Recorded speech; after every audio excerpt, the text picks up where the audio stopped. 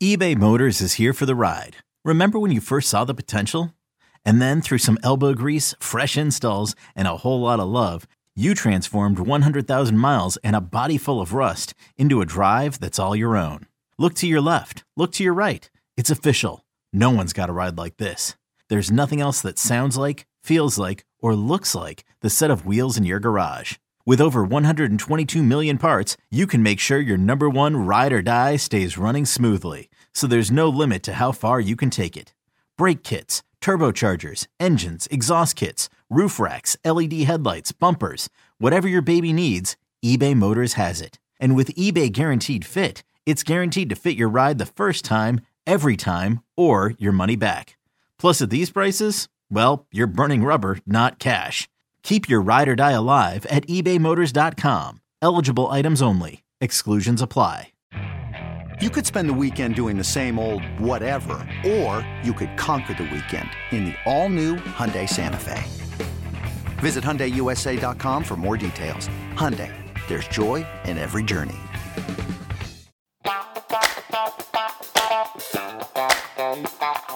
Hey everyone, I'm Boomer Esiason. Delighted to have you join us here on our Gametime podcast.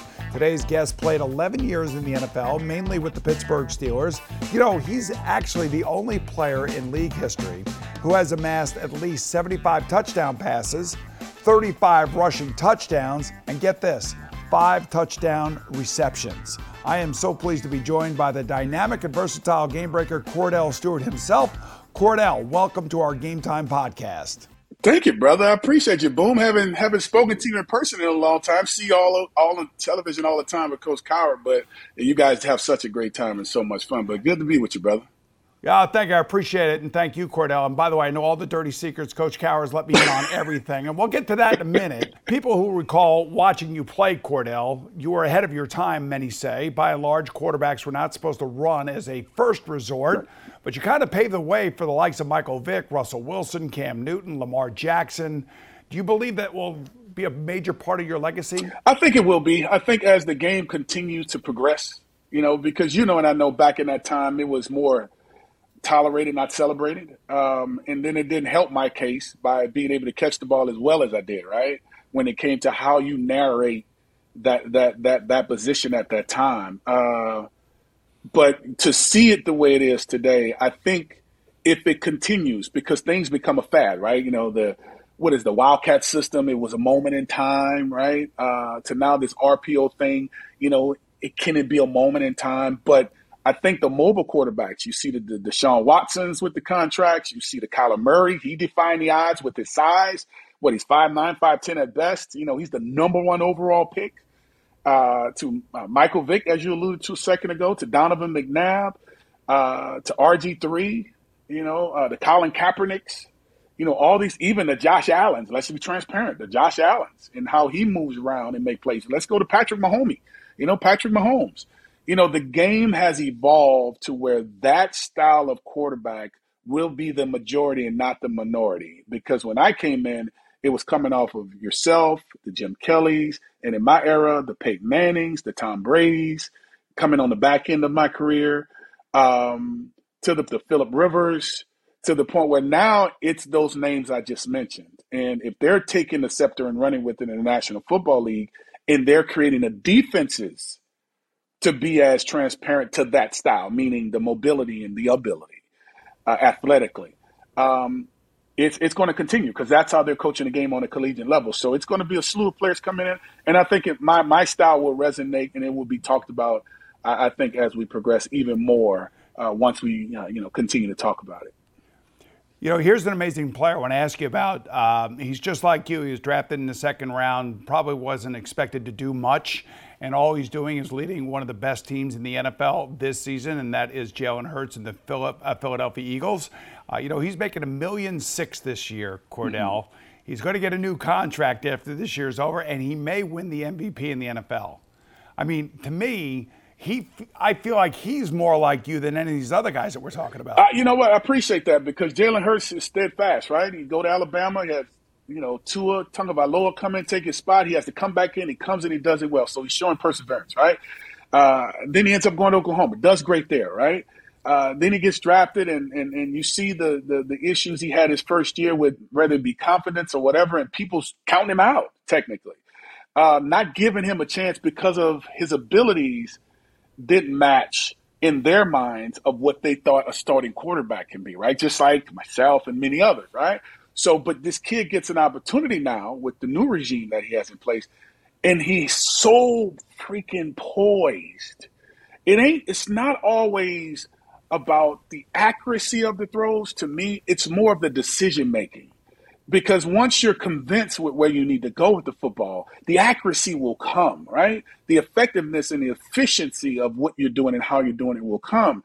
And the decision-making that he's made, I think, has catapulted this team in position to be a team that have to be reckoned with. MVP conversation, no one needs to be hesitant to see if this is going to continue. We don't need to see if he's going to take it to the next stage in the playoffs, because this style has been known to kind of wilter as you get closer and closer to the championship game. All styles wilter if you're not good enough to get to the championship game. That goes for Tom Brady and Peyton Manning and yourself, myself, and anybody else. If you're not good enough to get there, you're just not going to get there. But this dude, he's going to get the contract that he deserves. And his style of play, which is one step in the red zone for a fade route, inside the 10, right? Taking it back, right? To the 3 steps outside of it, to the 5-step drop, the 7-step drop, the bootlegs, the sprint outs, the half sprint outs, all that good stuff, to the throwback screens. He's able to do all of that stuff that you and I, all the other players have been able to do, and he's doing it on the level that's very consistent and effective, and most importantly, efficient when it comes to his decision-making. Not so much can he throw, he's a better runner. He's effective and efficient across the board with what he's doing. Amazing. $1.6 million he's making this year. Maybe next year he gets all the way up to $40 million. I wish we were still playing. Hey, by the way, last year, last year you wrote a personal essay in the Players Tribune. And I'm glad you wrote it, because I didn't know about all this stuff. Sometimes you get caught up in your own career, and then when you read about something that somebody is writing that is truthful in their eyes, it really does have an impression on you. And you wrote, basically, you theorized that racism caused fans of that era to have preferred you as a wide receiver. And you also talked about a smear campaign that centered on your sexuality at the time. I don't remember this, but when I read this, I was like, man, I didn't know what to take away from it. Right. What did you want me to take away from it as a reader? Well, one, all of that stuff, the rumor stuff never happened, never was true, because I allegedly had gone to jail. I don't have a record, never gone to jail in my life. I don't know what a jail looked like other than what you may see on television and how they create it. So that's the closest thing I have to it, right? Watching Power and all that kind of stuff that, we have a chance to watch. But when you have those types of attacks, right, on your person, it then causes you to ask the question of what this is really about, right? So that poem, See It Through, that I have in my autobiography, becomes a very close and very pertinent piece that I need to actually survive and persevere through those moments, because, as a man, as a grown man, you never want to be challenged in that space, not when it comes to something that never happened and is true. And those were some of the things that I had to endure in order to be a quarterback in that city, because, there's betting going on. Don't get it twisted. There's some hate calls and mail that come out where, there's some acts that's not favorable. You can't say that they're, kumbaya, we are together type attacks. These are personal attacks. And when you're called the N-word and you're being talked about, and you're being called out your name and it's not true, and they're trying to give you baggage that doesn't belong to you. My name is not on this bag. It's like going to baggage claim, right? You try to find a bag that belonged to you. That bag didn't belong to me. My name wasn't on it. So I didn't want to claim it. I didn't want to embrace it, and I'm not going to accept it at all. And so in that article, it's a thing more or less is find out who the person is before you allow that perception to become your reality. Because sometimes a narrative can cause people to, when they see you, be like, oh man, he's really a good guy. Or he's not as bad as I thought. I mean, he's pretty cool. He's okay. Like, what you thought I was going to be, Boom? I mean, you thought I was going to be this crazy guy. And sometimes, as athletes, you have to deal with some of that stuff that comes up sometimes. And to put it in perspective and process it into my psyche, I had to do that in order for me to be able to take the proper and the healthy next step forward, to not be bitter to not have vigor on me or even resent, anything. I had an opportunity to go to the Atlanta Falcons game and here in Atlanta with Mr. Rooney. Got an invite to sit in the suite with him. And come on, dude, like, bro, if I was feeling some type of way, I could have blamed Coach Power. I could have blamed the Rooney family. I could have blamed the Steeler Nation completely, but I didn't. I took the high road and I mind my business and I stayed the course. And if I would have engaged in that type of matter that was going on around and festering around, it could have hurt me more, right? So if I indulge into it and make it a big deal, now all of a sudden I make a mistake on the field. Well, he's not focused. He's not locked in. Something's wrong. We need to give him a chance to step back. So I took the road of saying, you know what? That's not my problem. That has nothing to do with me. And this is just a part of playing this position is how I said. And it is, right? You're in the high places. People are going to judge you a little bit harsher and harder, sometimes in ways that you wish never happened. But it happens for a reason. And look, here we are again, years later. We're still talking about it. We're still being able to engage in it. And, look at the game today. So if we took the game yesterday and put it in today's game, we wouldn't have those problems, right? And so you have to charge it to the ignorance of those who actually took that charge and that direction in dealing with it. But, hey, it's water under the bridge. It's not me. And I just choose to keep on going, bro. Take the high road. All right, we're talking with Kordell Stewart here on the Gametime podcast. And Kordell, as a proud University of Colorado alumnus, you got to tell me, what was your reaction to Deion Sanders taking over as head coach of the Buffaloes? Unbelievable, Boomer. Coach Mack was the name that I think we all know that resonates when we think of CU football, right? All due respect to all the coaches in between that time up until Deion. But that's what we remember most in those glory days of going to the national championship twice at 89 and 90, to my years of being there from 91 to 95, and that Hail Mary pass that we see every single season when college football starts around the month of September, because it was such a significant play for our institution. And we haven't been playing well enough to where that becomes the play to allow everyone to remember when we were really good. But Deion now brings that same energy. What he comes from when he had the opportunity to play at Florida State, to what he's done in baseball, to what he's done in football, and the things he's done with this Under Armour camp with the young kids, the youth, to what he's done overnight at Jackson State, to now have a chance to do it at a Power 5 institution, let alone Regents setting it up to where it's allowing these kids, whether it's students or even the athletes, to get into the school, because the criteria was probably somewhat little stringent, if you will, but it's allowing those kids to be recruited that Deion liked to get. It's overnight a success, truthfully. Now, it's not saying a national championship. It's not saying a Pac-12 championship right now. But we will compete come Saturdays. And that's what we love about having Deion a part of Buff Nation. Two things. You seem to be really happy, and I'm sure Buff Nation is really happy. But, Deion's taken some criticism leaving Jackson State. And I'm just wondering, do you think that criticism of him leaving Jackson State is fair? It's fair in its own right? Because the alliance of a lot of these fans are with Jackson State, okay? And rightfully so. What they're not saying is what we need to hear most, right? It sounds like an oxymoron. What they're not saying is what you need to hear most is they would love to have him stay around to keep that relevance with Jackson State and help them win and play for the SWAC championships, also playing to the championship game that they're actually having a chance of playing in these upcoming weeks. That's what the backlash, I think, is. Even though they may categorize it as money or saying, they have to go to quote unquote the other side as opposed to staying with the HBCU. When you're a person, this is an anomaly, if you will, with Deion. There's not too many coaches, right, that have a chance to play the game on the highest levels, to then coach on a high level or higher level, if you will, high school, then college, to have the success to move on to the next level. It's never been done. Because what do you hear most time, Boomer? Just because you play the National Football League doesn't make you a great coach. How many times have we heard that, right?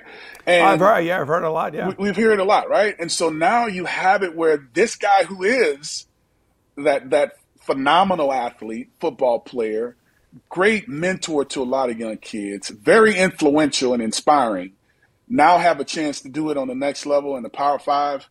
I get it. I mean, I would be hurt too if our very own is leaving us, knowing that we've never had this type of cachet within our conference. And now he's leaving us. Like, what do we do now? Life goes on. The template is set. The blueprint has been put in place. You know you have an ambassador for the HBCU in Dion. He's never going to leave it. If you need him, I'm sure he's there for the assistance. But I get the pain. You can't run from that. But it's his time to move forward. He's accepted this opportunity, and why not? This is a great chance. It just so happened to be at my alma mater. All right, yeah, I'll tell you what, I don't want to, just berate Dion. I think what he's done is amazing. There's no question about that. Let's get back to you. In 2016, you actually went back to Boulder to get your communications degree. Yes. You were gone for a couple decades. You go back, you get your degree. Why did you do that? Well, I have my son. He's 19. I wanted to, I've been raising him full time since he was 8. Been in his life the entire time, but had him one-on-one, father to son here in Atlanta. And, it's amazing how, sensitive kids are when it comes to retaining information and what can be a cause and effect in how they move in their lives. And to be that male figure in his life every single day, I couldn't do nothing but do the best I could to try to be a good example and give the best that I could. Had one class to take, ironically speaking, to where I had to be on campus to take it, which was great, honestly, because to be on campus in a different light, not playing a game, but just as a student. I was working with TuneIn at the time. I was going to the studios and still do my work and still go to class and go to the academic department and do all my work, whether it's first thing in the morning working out with the team, doing homework and studying at study table, to actually doing the homework there after work to make sure I get it done, because it's all compiled into a 4 to 5 week period, a whole semester in 1 week, in a whole month. So it was tough, but it was a tremendous amount of fun. And I just wanted to finish what I started and got it done, and can't ask for anything else. Yeah, it's good for you, Kordell. Your other famous alma mater, the Pittsburgh Steelers, instituted a Hall of Honor back in 2017. Now, since then, there have been calls in the press by a lot of fans, social media, for you to be inducted into that Pittsburgh Steelers Hall of Honor. Wow. What would such an honor mean to you if that ever happens? Well, you got my coach that you work with. We went through some tough times. We had some phenomenal times. Wish I could have gotten him a championship because, he took a chance on giving me that opportunity, knowing that I play receiver so well. And he sometimes still said, like, my best receiver was my quarterback. And that's a compliment, and rightfully so, it's a compliment. Some can take it the wrong way, but that was the talent that I had. And he took a chance and gave me a chance to be the quarterback on that team. And as you mentioned, the 75, 35, and 5 in one organization, I don't think we'll ever probably see that again, to be honest, in all 3 categories. Because we utilized my skill set extremely well, whether it was Chan Gailey, Mike Mularkey, and all the other coaches in between, Ron Earhart even, as the coordinator my rookie season.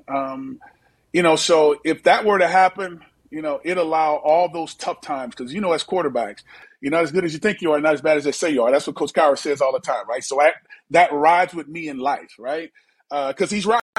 But to get that honor there in the city of Pittsburgh and all of the things that we've done back in the 90s to where we're seeing the game the way it is today, oh, my God, it'll make it so much worth it, man. So that would be great. I'll be in tears. I'll tell you that much. I'll let you. I'll come on your show and talk about it, too, crying probably on the show. All right, good. I will tell Coach Cowher to make a call on your behalf, all right? So we're just getting warmed up with Kordell Stewart. We'll retrace his roots in Marrero, Louisiana, just across the Mississippi from New Orleans, when Game Time continues right after this. Coach is hilarious, Kordell. The stories are great. Yeah, They are great. I love him.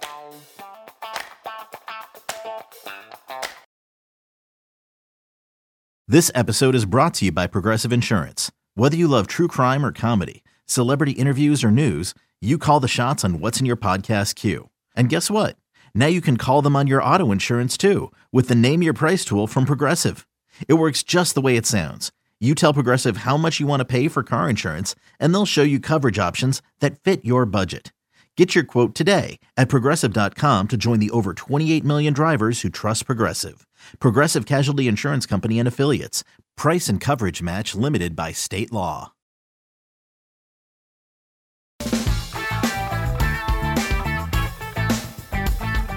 Welcome back to Game Time, everyone. Due to circumstances beyond his control, Kordell Stewart had to grow up faster than many of his peers. That meant developing the strong work ethic that his father, Robert, who had modeled for him, and taking on added responsibilities around the home. You know, Kordell, your mom, Florence, was diagnosed with liver cancer, and she was only given 6 months to live, but she fought for nearly a decade, and you were only 11 when she unfortunately passed away. And you said that you wanted to be a survivor, not a victim. What did you mean by that? Well, you know, sometimes in society, we allow our circumstances to be our reason, right? And I didn't want that to be a reason for me to fall off with all the things that she and my father instilled in all of us, my brother, my sister, and myself. And to continue that push, and my dad was a strong piece to this, and hats off to him because he had to deal with the loss as well. To continue was all we could do, right? And if you put your best foot forward, you know, hopefully if you plant those seeds the right way, good can come from it. And I just wanted to get it done. You know, I didn't want to sit around and mope and make excuses, because that's the easy way out. And tough as it was, you lost your mom. You know what I'm saying? But she would not have wanted to be any other way, because to see her go through what she's going through, and the doctor's giving her a short time to live, but she lived longer, and to see her in some of the states that she was in when she actually was struck really hard to where she was in the hospital, you could see her body steadily withering away. And when massaging her sometimes in the hospital, I remember, she was in pain, and she would look over her shoulder, and I would be standing behind her, and she's like, with a smile on her face, "What you looking at with your ugly self," right? And I'm like, if she could have that sense of humor in her tough moments, what am I complaining about, right? I don't have any reason to complain. Keep a smile on my face, keep it going. God-given abilities, God-given opportunities. Take advantage of them, and let whatever happens by you putting in goodwill and just doing the best you can, and let everything else around you actually do what it does, and know that if you do the right thing, good's going to come. May not every time, but you'll fall on the good side of the stick. And, you know, my mom was a pure example of how I was able to persevere through life, the game, and just know that, you know, it's not as bad as you think it is. Just continue to push and do the best you can, and go from there. And she was truly the female love of my life. You know, you talked about being a single dad yourself. Obviously, your dad, Robert, became a single dad, that's unfortunately. Right. And I'm just wondering what you learned from him, and how did he inspire you? Well, just to keep it going, bro. You know, it's like dad's love is that tough love, right? You know, I want no excuses. You need to do better. If you don't get it done, this is what it's going to be, right? And so if you have that type of tough love in your life, you know, you have no choice but to continue to push. It was tough on him. I mean, he gave me, I would say, honestly, Boomer, about, I would say, a week, if you will, to we both moping, and it wasn't necessarily moping, but just kind of going through the minutia and the movements of not having her around anymore. And, you know, it got to the point he said, you know what? We went to Wendy's. You know, my dad thing was the chili and the single meal, the happy meal, the chili with the, you know, crackers and all that good stuff. And we would sit at Wendy's. This was a time of going to Wendy's, and McDonald's and Burger King was really a big deal back in the day, right? Yeah. You know, it was kind of almost that 4-star restaurant, because it was the thing to do, right? So I remember him sitting there, Boomer, and, you know, he said, you know, we got to, you know, I know it's tough, son, but, you know, we got to keep this thing going now, you know, because if we don't keep it going, you know, everything's going to start stacking up against us, right? Whether it's the bills because we can't work because we don't feel good, to you not doing your work in school and failing because you're going through what you're going through. So we got to get back on track of working. And, you know, that having short-term memory was established in me early in my life indirectly, until I was able to understand it as I became a quarterback on the collegiate level to in the pros, when those conversations came real fast. Like, you're going to learn to have a short-term memory, because you're going to make that mistake, but you got to double it up. Like Coach Kyrie used to tell me sometimes I throw a pick. He'd be like, you owe me, kid. I got you, Coach. I got two more touchdowns coming back. And we would do it. And you know, that's what I learned from my dad, and it was great. You know, your high school coach, Billy North, claimed, now I don't know if this is true, but he did claim that they had a rule there at your high school. Before we went home, the last coach left had to go to the weight room and look in the weight room and make sure that Kordell Stewart was not in there, because you never wanted to leave the weight room. So what motivated you to stay into that weight room and just be dedicated the way you were? Golly, Boom, you going deep, brother. You went to Coach North. Yes. My goodness, dude, what are you doing to me here? Good job, brother. That's a real great one. That man right there was, he was special to me. He was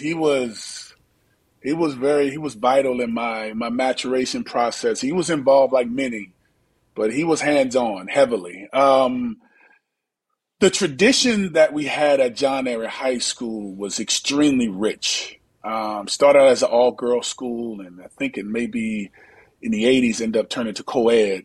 Coach St. Pierre came in, was the head coach, and a few other coaches after that. And then Billy North came from a school called Archbishop Shaw, which is where Vance Joseph, who we know is the defensive coordinator, and Mickey Joseph, who was at Nebraska, I think he was a secondary coach there. Then ended up getting a job at John Ehret. And I remembered all of my friends I went to middle school. I'll get to your question. All the kids I went to middle school with had a chance to go to Shaw. I was the only one went to Ehret. And so all of my friends at Archbishop Shaw, where Coach North was coming from, was working out really hard. They was using the strength shoes. They was using the parachutes. They was taking the amino acids and all of the vitamins. And my buddies didn't know about it because these are the guys I was playing Little League ball with. I went to middle school with, elementary, daycare with Pat Riley, all those guys. And I wanted to do what they were doing because I know from a resource standpoint, they were getting all of the good stuff. We were a public school. They were a private school. So I would take that mentality of what they were doing over there, knowing we would have to compete against them, and brought it to John Ehret. So when my teammates was ready to go home, I wanted to stay in the gym. And so all that stuff we see with Jalen Hurts, that's what we were doing in high school. I was benching 355. I was squatting 500. I was power cleaning 290. I was running 4.4 in the 40 on grass. Like, we were doing that stuff way back when. And for him to say that he would be the one that take me home every day because I would be holding him up to get home to his wife and family because I just wanted to be the best on the team and give him everything I could. And he appreciated it, became the Hall of Famer out there in the greater New Orleans area because of all that hard work. And yes, Billy North was phenomenal.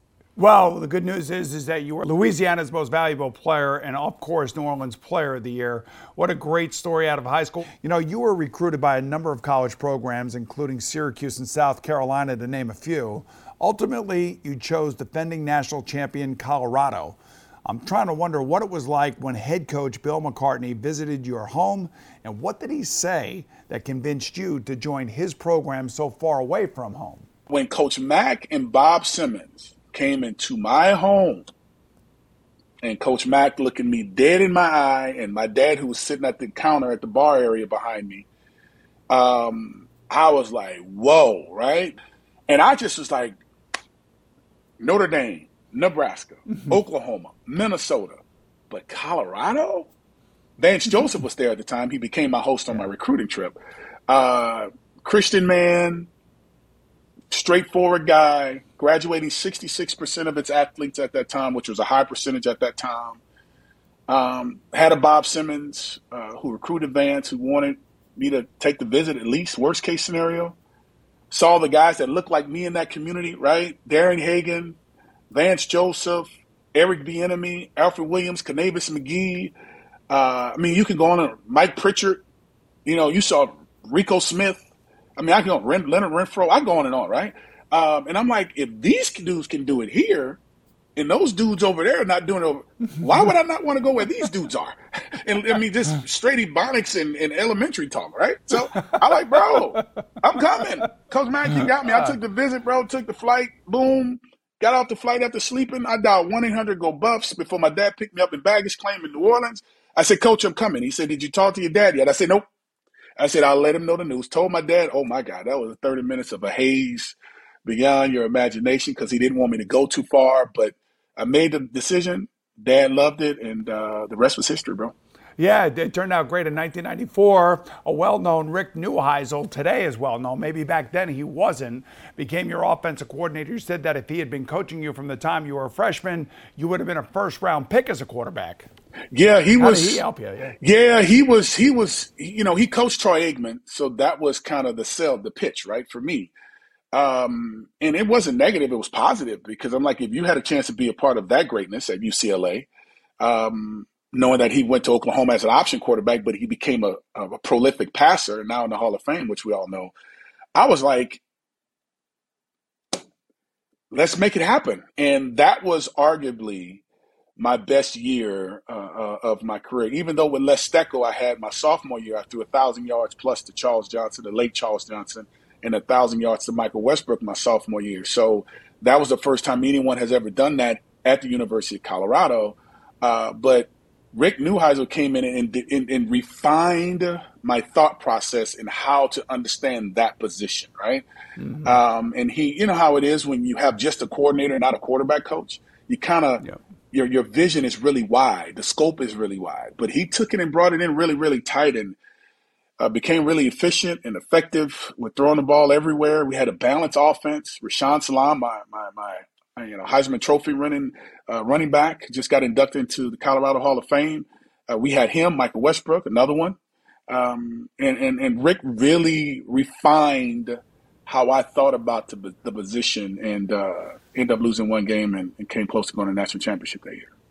You know, it's amazing how many great players played at Colorado when you were there. And during your senior year, one of the greatest plays in college football history took place, speaking of Michael Westbrook, and that was the miracle at Michigan. This was that 64-yard Hail Mary that he caught as the game winner. Time expired. The cameras caught a glimpse of you on the ground. I remember I just looked at it on YouTube, and it looked like you were actually on the ground crying. Were you crying at that point? There's no crying in football, Kordell. I know. I do it all the time. I did it once before with Coach Kyle on the sideline. He'll tell you I cried a couple of times, man. But dude, let me tell you, man, you know, that game had, as he would say, the ebbs and flows of having a chance to blow him out to we losing, you know, because statistically we had the numbers. We were doing good. We just would stump our foot sometimes, right?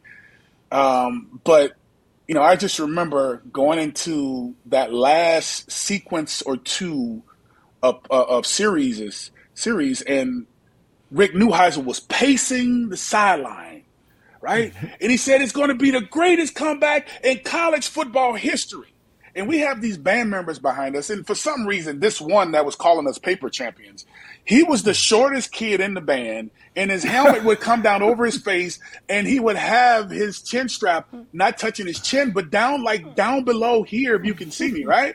And we looking back, me and Rashaan and a couple of guys, I'm like, you see the little dude back here talking crazy? Talking about the paper champions or whatever. He's like, man, don't worry about that. And Rick would say, well, it's going to be the greatest comeback in college football history. And he made me put my towel over my head and stay in my own world. And lo and behold, if they get the first down on their last drive, we don't get the ball back. Yep. And as soon as Rick said this, I think Biaka Batuku, I think if I pronounce his last name right, he did get the first down on the running play, I think it was. And so they had to punt. And so Chris Hudson gets it inside the 15-yard line. And we just have to get at least to like the 35 in my mind. I'm saying like the 35 or maybe the 40-yard line for me to be able to heave it, right? And in that moment, I'm going to the sideline that like there was going to be another discussion of what we can do with only 5 to 6 seconds left on the clock. And Coach like, what do you want? Tip left. And so that's when you see me and Blake Anderson in the video. If you watch it, number 5, we walk back into the huddle, and Rashaan and my center, Brian Stoltenberg, and all the guys are holding hands like it's the first play of the game. And I'm like, guys, just give me some time. And I come up to the line, Boomer. There's only three down guys. I said, are you kidding me? They're about to give me this kind of time? And so my left tackle and Tony Birdie and Rashaan Salam mauled Price on the left. And I get on the outside, and I just was from the minus 26-yard line. I just throw as far as I could, which we did in Boulder. Altitude allows you to do it.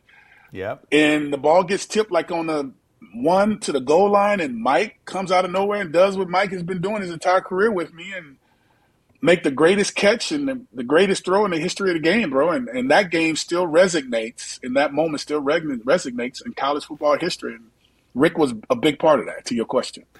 I'm just going to tell you, Frank Reich and Doug Flutie would argue about their moments in history along with yours. All three great, no question about it. All right, we'll be right back to explore Kordell Stewart's roller coaster ride in the Steel City when Game Time continues right after this.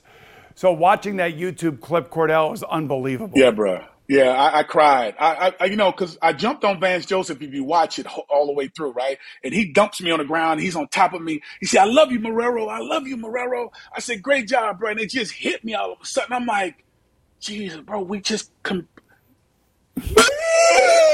that was it. I was done.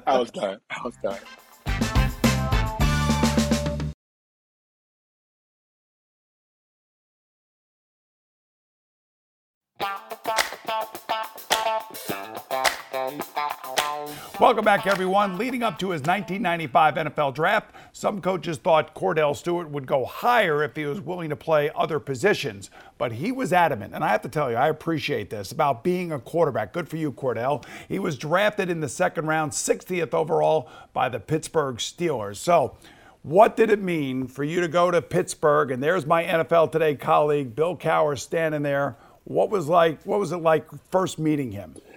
You know, the scowl, right? That chin, that thing just out there in your face, and you're spitting, you're spewing on everybody, and then I had my former teammates there, like the Ariel Solomons from Colorado, the Deion Figures, the Joel Steeds, the Charles Johnsons, and the Chad Browns, and to get drafted by them. It was a team that we saw growing up that was the marquee teams in all of football, right? That run of the 70s with the Lynn Swans, who I now know is a good friend, the Stalwarts and Terry Bradshaw, who we know is on Fox and all that fun stuff. And to be a part of that tradition was very similar to the tradition in which was established at the University of Colorado. So it felt good to be a part of history and tradition to where the expectations were extremely high. And to get that opportunity to be with Coach Cowher, we kind of hit it off right then when we had our OTAs early on. And the energy that I had about being excited about it, to his energy of being excited to have a talent like myself, because the question was asked at the combine, if we needed you to do something else, would you do it? Tom Donahoe sitting in the back with the white hair, and I'm like, who is this guy? Is this Papa Smurf? And you don't know what you're looking at and who you're talking to, but you just remember seeing moments and people in that room, and those guys around Earhart's, all those guys were in there, Coach Cowher, and it was a great, comfortable feeling and meeting, and never thought of Pittsburgh, but thought of Minnesota more or less, because that was one of those places that Ray Sherman was at, and I spoke to him, and Kevin Gilbride had a chance to go to Jacksonville before they actually ended up getting Mark Brunell in a supplemental draft, if you will. Met with him and thought that was a possibility as the 31st pick overall, and none of that happened. And Mel Kiper had me going to the Steelers, and once I got there, it just became a great time and a lot of fun, and we made some really great strides in history, to be honest with you, with Coach Cowher taking the chance of allowing me to be myself, basically. Yeah, well, he let you be yourself. You actually became a running back / wide receiver / quarterback / kick returner, and the legend of Slash was born. Now, ultimately, you became the starting quarterback, as we all know, albeit one with rare running ability at the position. The Steel City and the entire nation actually loved you when you first took over there.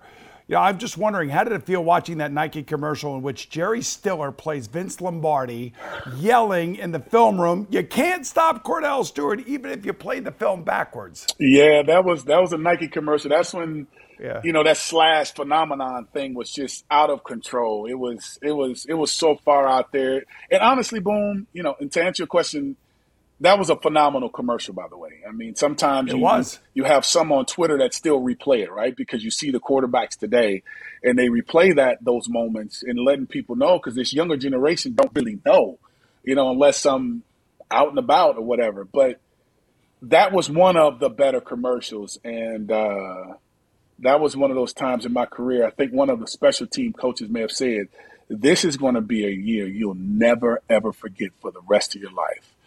And, as Myron Cope would say, he's slashing and dashing and getting it done. This guy can do it all, kind of deal. And that was the life of us in Pittsburgh at that time. And it was a big part of our success, and I was glad to be a part of it. Boom. You know what? I know there were up and downs for you. There are a lot of ups, there are a lot of downs. In your 2016 memoir, Truth, you detailed the 1998 incident in which a Steelers fan dumped beer on you and called you the N-word. Yeah. Now, to keep your composure, you kept your composure. You thought about a poem called See It Through by Edgar Albert Guest. Yeah. By any chance, do you still remember that poem, or at least the key lines in that poem? Well, it's when you're up against a trouble meter, squarely face to face, lift your chin and set your shoulders, plant your feet and take a brace. When it's vain to try to die, to do the best you can do, you may fail, but you may conquer, see it through. Black may be the clouds about you, and your future may seem grim. Don't let your nerve desert you. Keep yourself and fight and trim. If the worst is bound to happen, in spite of all what you can do, running from it will not save you, see it through. Even hope may seem but futile when with trouble you're beset. Just remember you're facing what other men have met. You may fail, but fall still fighting. Don't give up whatever you do. Eyes front, head high to the finish, see it through. So that poem was given to me by one of my then teammates / friends, if you will, when just needing something to help me see it through, right? Now he's my fraternity brother, part of Omega Psi Phi Fraternity Incorporated, and that poem has a tremendous amount of meaning nowadays, and it was something that was very vital in those transition moments, those moments of having to persevere through the good and the bad times, right? So that is something that resonates, I think, with everyone's life. When you're up against a trouble, meeting it squarely face to face, right? Lift your chin and set your shoulders, plant your feet and take a brace. Boomer, you know you've had some tough times, whether it's being your family, whether it's in sports, whether it's in business, and just day-to-day living. You have to find something you can connect to keep you whole in those tough times, because your natural state, you want to be frustrated. You know, you want to complain, you want to mope, you want to say how you really feel, but you know that's not going to get you where you're trying to go. And as a competitor, sometimes you have to take that energy and channel it properly and use it for the better good of what you're trying to accomplish, because it's not always about you, right? It's about entities that has nothing to do with you. But if you stay focused and stay channeled right, it can help you move forward. And poems like that really helped me in life, and didn't know how instrumental in my life that poem was actually being acted out, you know, from a child up and even to this day, to the point where it's amazing that that poem still does have a certain amount of meaning even to this day. You know, one of the best segments we've ever had here on Game Time. I appreciate you remembering and reciting that poem from front to back, and it's really an amazing moment in your life, I'm sure, and it will resonate with our viewers for sure as well.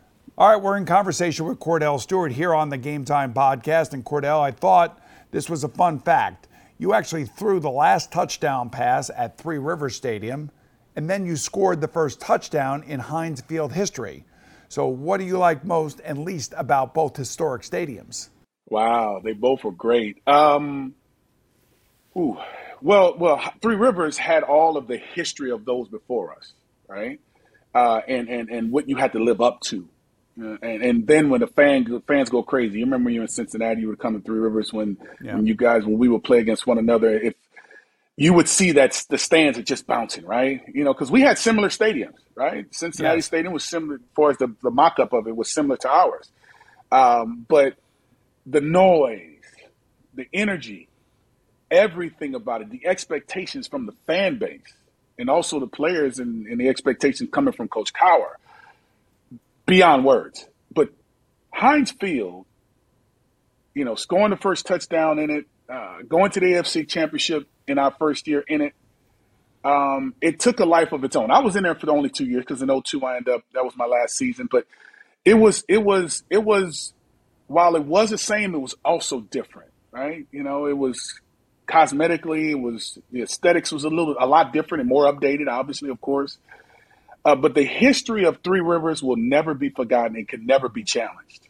There's just been too much. Now, this generation of kids and parents and older folk will remember Three Rivers probably as much, Heinz, as much as those in the past remember Three Rivers, because Ben has done a phenomenal job of getting them to 3 championships in Heinz Field and winning 2 of those.